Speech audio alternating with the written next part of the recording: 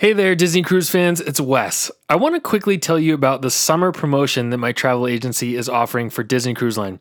If you book a new cruise and travel by September 30th, you'll be eligible for $50 in onboard credit on top of our already great rates. And if it's a cruise for 7 nights or longer, you'll get an extra $100 in onboard credit. If you're planning to cruise this summer, you don't want to miss out on this offer. Of course, if you're looking to book a cruise further into the future, I would love to help you with that as well. If you're interested or if you'd like more information, send me an email at wes@mickeyworldtravel.com. And now, on to the show.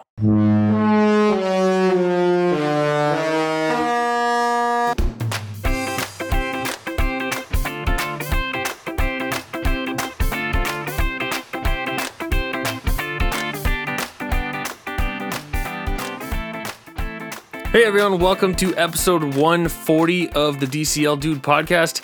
My name is Wes, and today I am very excited to talk to you about the next topic in the DCL 101 series, booking your cruise. If you've noticed, I've sort of been doing these in order. So in the first episode, we talked about all the things that are included in the cost of your Disney cruise. I feel like when you're weighing different options against one another and kind of trying to decide how you're going to spend your vacation dollars, it's kind of logical to want to know what you're going to be getting for your money. So that's why we did that episode. Then once you've decided that a Disney cruise might be right for you, you probably will want to know a little bit about the ships, especially if you're if you're brand new to cruising or if you've only been on one or two of them. Those are both important foundation topics for what we are going to talk about today.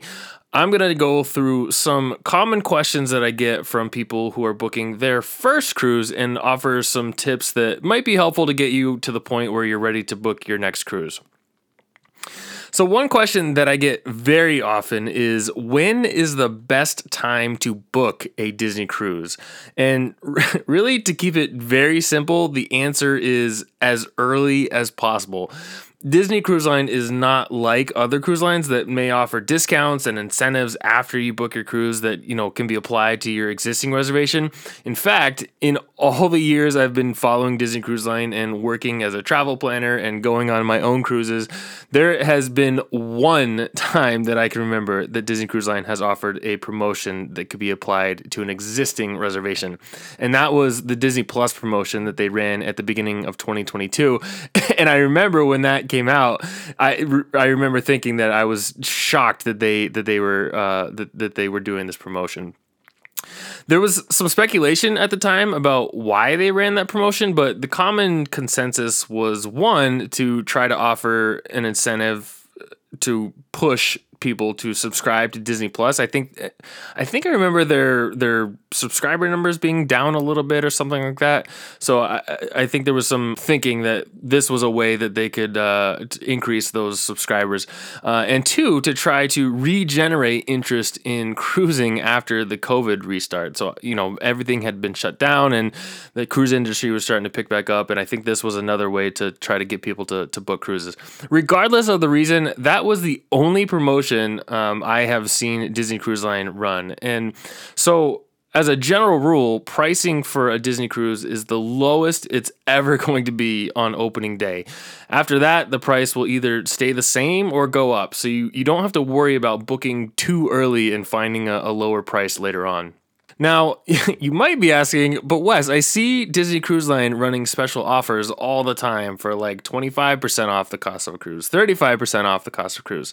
Yes, that's true, but those offers are always for new bookings only and are usually only offered when they're, trying to fill empty cabins and are, they're not always offered. They're usually space available rates.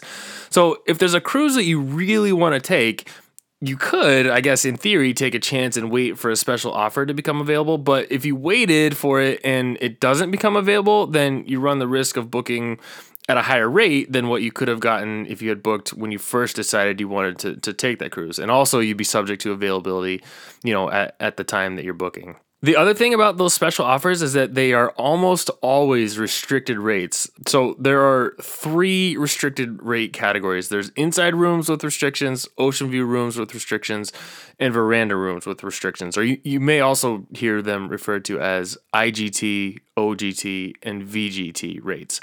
These rates usually come with pretty nice discounts. The prices are usually pretty good, but they have a few restrictions that you'll want to be aware of. First, payment in full is due at the time of booking and is non-refundable. And second, no modifications or sale date changes are permitted. So if you book one of these rates, you'll need to be pretty much absolutely sure that you're going to take this cruise, because you really won't have any recourse if you decide that you need to cancel it. The other big restriction is that you can't choose your stateroom. That will be assigned to you at a date closer to your cruise, but that one's, less restrictive, if you will. So yes, it's possible that you could save money on a cruise you're thinking about, but hopefully that all gives you some context and some things to think about. And then I want to circle back to what I first recommended, that it's best to book as early as possible. One of the nice things that differentiates Disney Cruise Line about other cruise companies is that the payments you make toward the cruise are fully refundable until your final payment due date. So if there's a cruise that you think you really might want to take, you can make a deposit early on and take advantage of the lowest rate. And then, if your plans change, you can cancel the reservation and still get your money back. So there's virtually no risk in putting a deposit on a cruise you're interested in and locking in at that lowest possible rate. Note that the non-refundable deposit does not apply to concierge category cruises. But even if you booked a reservation in a concierge stateroom and your plans change, you would still have the option to move the deposit to a different cruise without incurring any penalties or fees. So it's, it still provides you with a decent level of flexibility.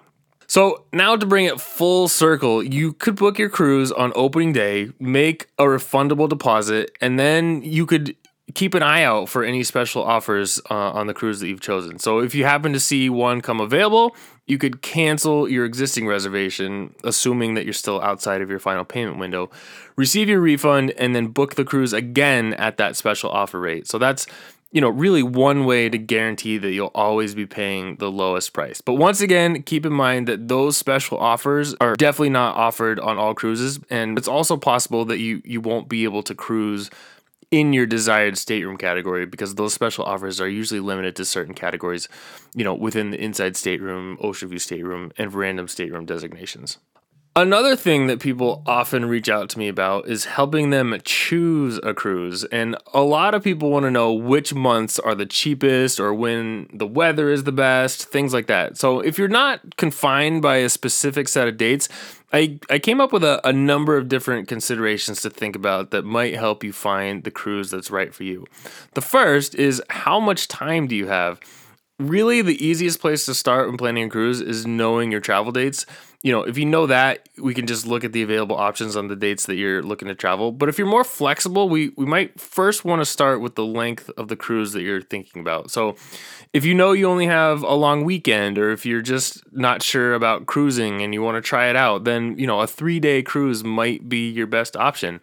If you're looking to combine a cruise with some other land-based vacation, then maybe it's a 3 or 4 night cruise. Or maybe you're looking for a week-long vacation and you want that whole week to be on a cruise ship.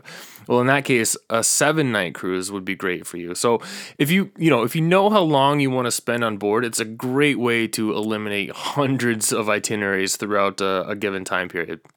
Maybe you don't have a preference about how long you want the cruise to be. So another thing I would ask is, do you have any specific destinations that you'd like to visit? So a lot of first-time cruisers really want to visit Castaway Cay, to which I would say that's a wise choice. But maybe you really want to go to Europe or Alaska, or you have some other specific destination in the Caribbean that you've been thinking about. That's also a great place to start in terms of narrowing down your options. Another factor might be, what type of vacation do you want to have? Do you want one where you go somewhere warm and you just sit on the beach and relax? Or do you want something that's more port intensive, where you're getting off the ship and, experience the local culture, or, taking port adventures to learn about the history of the places that you visit? So, those are two different cruise vacation experiences. And so, some people are looking for one, some are looking for the other. Granted, there are some cruises where that can offer you both, but generally you can narrow down your options if you have a specific preference. I talked a little bit about pricing before, but there are peak and off-peak times of the year where pricing tends to fluctuate pretty significantly. Generally speaking, which means there may be exceptions to this, the off-peak months are usually January, February, May, October, November, and early December. And prices tend to be a little bit lower compared to the peak times. The summer months, particularly on the fantasy, along with school vacation weeks and major holidays, are definitely the most expensive. So if you have flexibility with your schedule and you can, schedule outside of those times of the year, you're probably going to save yourself some money. But, the problem with that is that most people are subject to their kids' school calendars, which really makes it harder to cruise during those off-peak months. And unfortunately, Disney knows that and adjusts their prices accordingly. So there you have it with some tips for selecting a cruise. So let's talk about choosing a stateroom. This is another topic that I get quite a few questions about, and it can cause some anxiety, especially if you're newer to cruising. There's a lot of different stateroom options, a lot of different choices, and then finding where on the ship to book your stateroom can cause some anxiety. So Disney Cruise Line has 4 broad stateroom categories: inside staterooms, ocean view staterooms, veranda staterooms, and concierge staterooms. And within each of those categories, there are a number of different options, which are mostly based on where the stateroom is located on the ship. And we'll get into all that in a second. A lot of people know before they even, look into different options, which one of those categories they'd like to cruise in. But some people want to, explore different options. Within the inside stateroom category, you have 2 options on most of the ships. You have a standard inside stateroom and a deluxe inside stateroom. I say most of the ships because the Disney Wish only offers the standard inside option and doesn't have deluxe inside staterooms. And there's 2 main differences between the two. For one, the deluxe inside staterooms are slightly larger, so you get a little bit more square footage, but the main difference is the split bathrooms. This is something that Disney Cruise Line really revolutionized in the cruise industry. So in the deluxe inside staterooms, and in all other stateroom categories except for the standard inside staterooms, you'll have 2 bathrooms in your room. One will have a toilet and a sink, and the other will have a shower and a sink. And it's really helpful to have both when your entire travel party is trying to get ready to go somewhere, especially since there's not a whole lot of extra space in a stateroom. For ocean view staterooms, generally speaking, there are 2 types. There are deluxe ocean view staterooms and deluxe family ocean view staterooms, and you could probably guess what the difference is between those 2. The deluxe ocean view staterooms are slightly smaller and can accommodate up to 4 guests, while the family ocean view staterooms are slightly larger and can accommodate up to 5. The family-sized staterooms will have a pull-down Murphy bed as the 5th sleeper, in addition to the sleeper sofa and the upper berth pull-down bunk, the one that comes out of the ceiling. I also want to point out one additional stateroom type within the ocean view category. It's the category 8A split layout, which is a deluxe family ocean view stateroom. You'll find these staterooms on the Dream and the Fantasy, and I have always wanted to stay in one of these rooms. They're laid out almost like a suite in that they have sort of like two separate living areas with 2 large portholes. Most other ocean view stateroom categories either have 1 large porthole or 2 small ones, depending on where the room is located. So if you look up pictures of those staterooms, they're really cool. I think there's staterooms 5018 through 5022, 5518 through 5522, 6012 through 6016, and 6510 through 6514. So if you just do a Google search for one of those staterooms, and you'll see the pictures, and they're really cool. I've heard that they are really awesome and really highly recommended, but they also sell out very quickly on popular cruises. So if you might be interested in one of these categories, it's best to book them as early as possible. Within the veranda category, you start to get a little more variety, and once again, you have the deluxe ocean view staterooms with veranda that accommodate up to 4 guests, and then the deluxe family ocean view staterooms with veranda that accommodate up to 5. I really am hoping that on one of these new ships, there'll be staterooms that accommodate families of 6 or more, but I'm not sure if that's ever going to happen. But anyway, the smaller room categories have 3 different options. There's an undersized or navigator's veranda. There's an obstructed view veranda, and then there's the standard veranda. The undersized verandas are going to be located forward or aft. The obstructed view verandas are all going to be located aft, and the standard verandas could be located pretty much all over the ship, above, on decks 5 and up. For the family verandas on the larger ships, there are really 2 categories to talk about. There are the standard family verandas, and then there are the deluxe ocean view staterooms with extended veranda that are located at the very back of the ship. On the Dream and the Fantasy, these are category 4E. It's still not clear to me what category they are on the Wish, but I do believe they have these types of staterooms as well. But this is another stateroom category that books up very quickly, so it's best to reserve them as early as possible. These are my favorite cabins across the fleet. The verandas are very large, and it feels extra private because you have your own view out the back of the ship, and I would personally stay in one of these staterooms on every cruise if the option and budget were available. They're amazing. And finally, if you have, if you're looking for a concierge suite, they'll offer several different types. There's the veranda, staterooms, the 1 and 2 bedroom suites, royal suites, and even a tower suite on the Disney Wish. Once you've decided on the type of stateroom you'd like to book, the next thing to think about is where on the ship you want to be. Some of the stateroom categories are only offered in certain places, like the obstructive view veranda staterooms that I mentioned earlier. But for the most part, there are 3 things that you should consider: forward, midship, aft, port versus starboard, and which deck you want to be on. So we'll start with port, midship, aft. It's pretty commonly accepted across the cruise industry that if you're prone to motion sickness, or if you think you might be, that a midship cabin on an upper deck is going to be the best spot for you. Personally, I'm not entirely sure that's true, but I also haven't been able to really test out the theory because my family unfortunately fortunately has not had issues with motion sickness. My personal opinion is that you'll feel the same effects of the ship's movements pretty much anywhere on the ship. For the most part, the ships are pretty stable, but if there are rocky seas, you'll likely notice that regardless of where you are on the ship. But beyond the potential benefits from a motion sickness standpoint, I tend to recommend midship or aft staterooms. I feel like those are the ones that are really the most convenient to most of the places that you'll go on the ship. Midship staterooms are usually the most expensive, so the aft staterooms, I think, are a great option. I would say that this is where my family tends to cruise the most.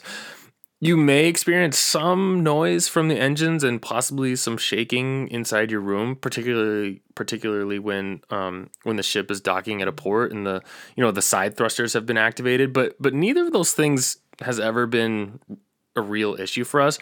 I love the aft cabins mostly because it gives me the most direct access to food, which is really always on my mind when I'm on a cruise.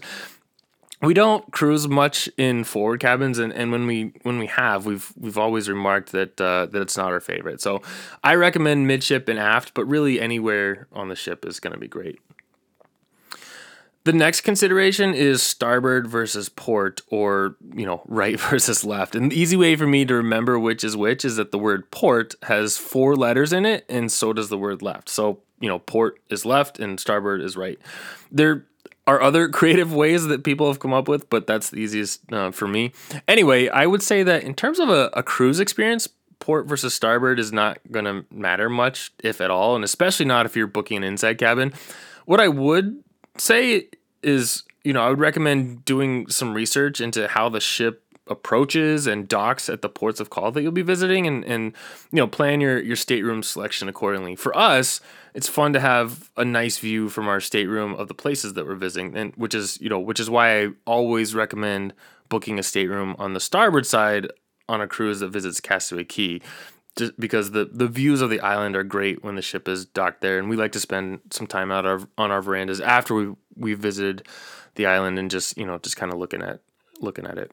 There are a lot of cruises now that'll be visiting Lighthouse Point next year, and I've been getting a lot of questions about where to book staterooms for the best views. Unfortunately, I don't know the definitive answer to that yet, and can only guess based on renderings that we've seen of the dock at Lighthouse Point. Based on that, it seems like the port side will give you the best views, but that really, remains to be seen. Hopefully, we'll learn some more information about that soon.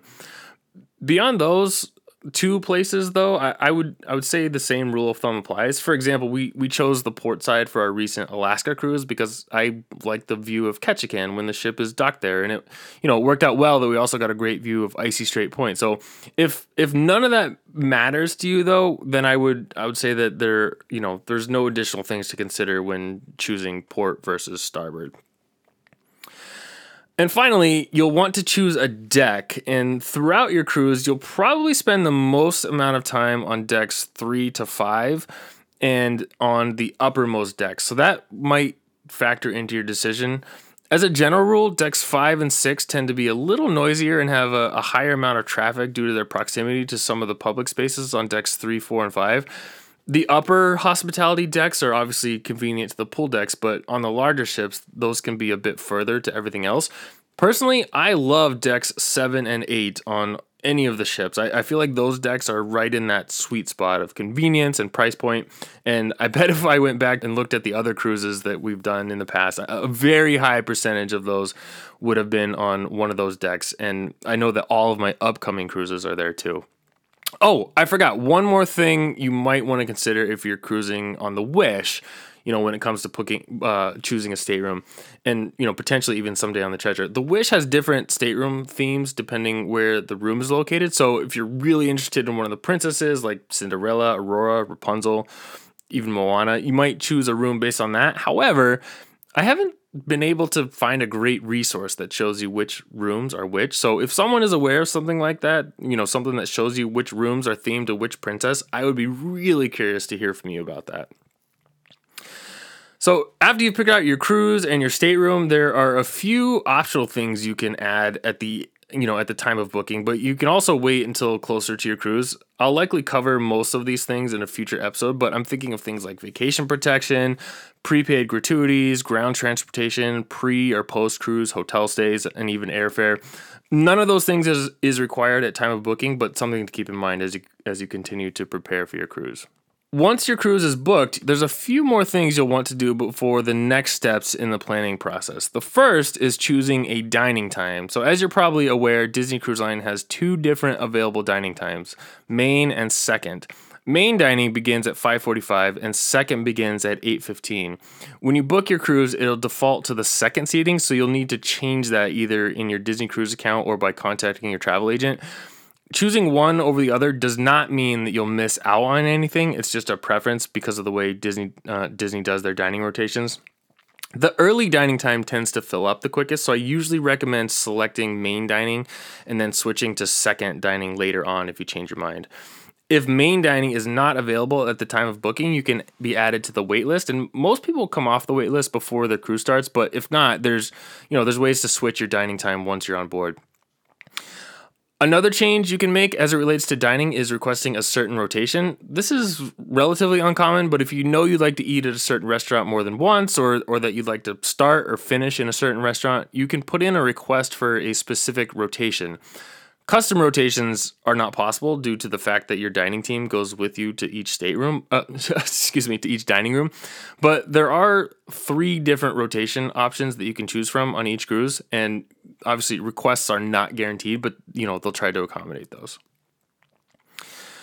Once you've booked your cruise, you'll want to link your reservation to your Disney Cruise account online and in the Navigator app. So on the website, you just create or log into your account. Then in the upper right, you just hover the mouse over the already booked menu and then choose My Reservations. From there, you just enter your confirmation number and the other requested information, and your account is linked. It's pretty easy, and it's even easier to do in the Navigator app. You'll also want to link any reservations with any others that you may be traveling with. So this will ensure that you are seated together at dinner and will also allow you to plan onboard activities and port adventures together. And speaking of that, if you plan to book things together with other linked reservations, you'll need to wait until the booking window for the reservation with the lowest Castaway Club status has opened, regardless of whether or not you're linked to someone with a higher status. So for example, if a Platinum Castaway Club member is traveling with a Gold Castaway Club member on a separate reservation, in order to book together, the two parties would need to wait for the Gold Castaway Club booking date. So obviously the Platinum member could book at their date, but they couldn't add the Gold members until their booking window has opened. I hope that makes sense, but a lot of people ask about that. Once you've added your cruise to your account, there are a number of changes and special requests you can make on your own. Specifically, you can request to be seated at a private table or near a window or near the center of the dining room. You can request child amenities like pack and plays, bed rails, booster seats, high chairs. You can note any special celebrations or indicate any dietary preferences that you may have. These are all pretty simple things that you used to have to call about, so it's nice that they allow you to make these requests on your own. And then finally, my last piece of advice when it comes to booking a cruise is to book with a good travel agent, and more specifically with one that offers onboard credit. There's a lot of value in working with someone who has a lot of experience and can answer your questions, but the actual monetary value that the onboard credit provides is a nice bonus. I'm sure there are many really good travel agents who offer great service but don't give onboard credit. There are also a lot of really good ones that do give onboard credit. So I feel like you'd be missing out on free spending money by not finding an agent with this extra perk. And if I could just go all in here and make my own sales pitch, I would really love to be your travel agent for your next cruise. As you probably know, if you're a fan of this podcast or if you just tuned in for the first time, I am obsessively aware of all the new developments with Disney Cruise Line, and I have, a lot of knowledge, tips, and insights from lots of personal experience and from working with hundreds of other families on their Disney cruises. I really think you'd have a great experience working with me. And oh, by the way, our agency has some very generous onboard credit offers. So if you're interested, or even if you just have questions or would like more information, please send me an email. You can do that at Wes, W-E-S, at mickeyworldtravel.com. And that's it for this third episode of the DCL 101 series. I hope you found it helpful and that, this series overall provides you with some information that you may not have otherwise known. I have several more topics planned for this series, but if there's something specific that you would like to hear about, please reach out to me and let me know. And as always, thanks so much for listening. As a reminder, you can connect with the show by following along on Twitter at the DCL Dude, or by liking us on Facebook at facebook.com/DCL Dude Podcast. Please feel free to ask a question, leave a comment, drop a note, or share the podcast with your followers. I'd also be very grateful if you could rate the podcast on iTunes and leave a review. Of course, if there's anything I can do to improve your listening experience, please let me know. Thanks so much for listening.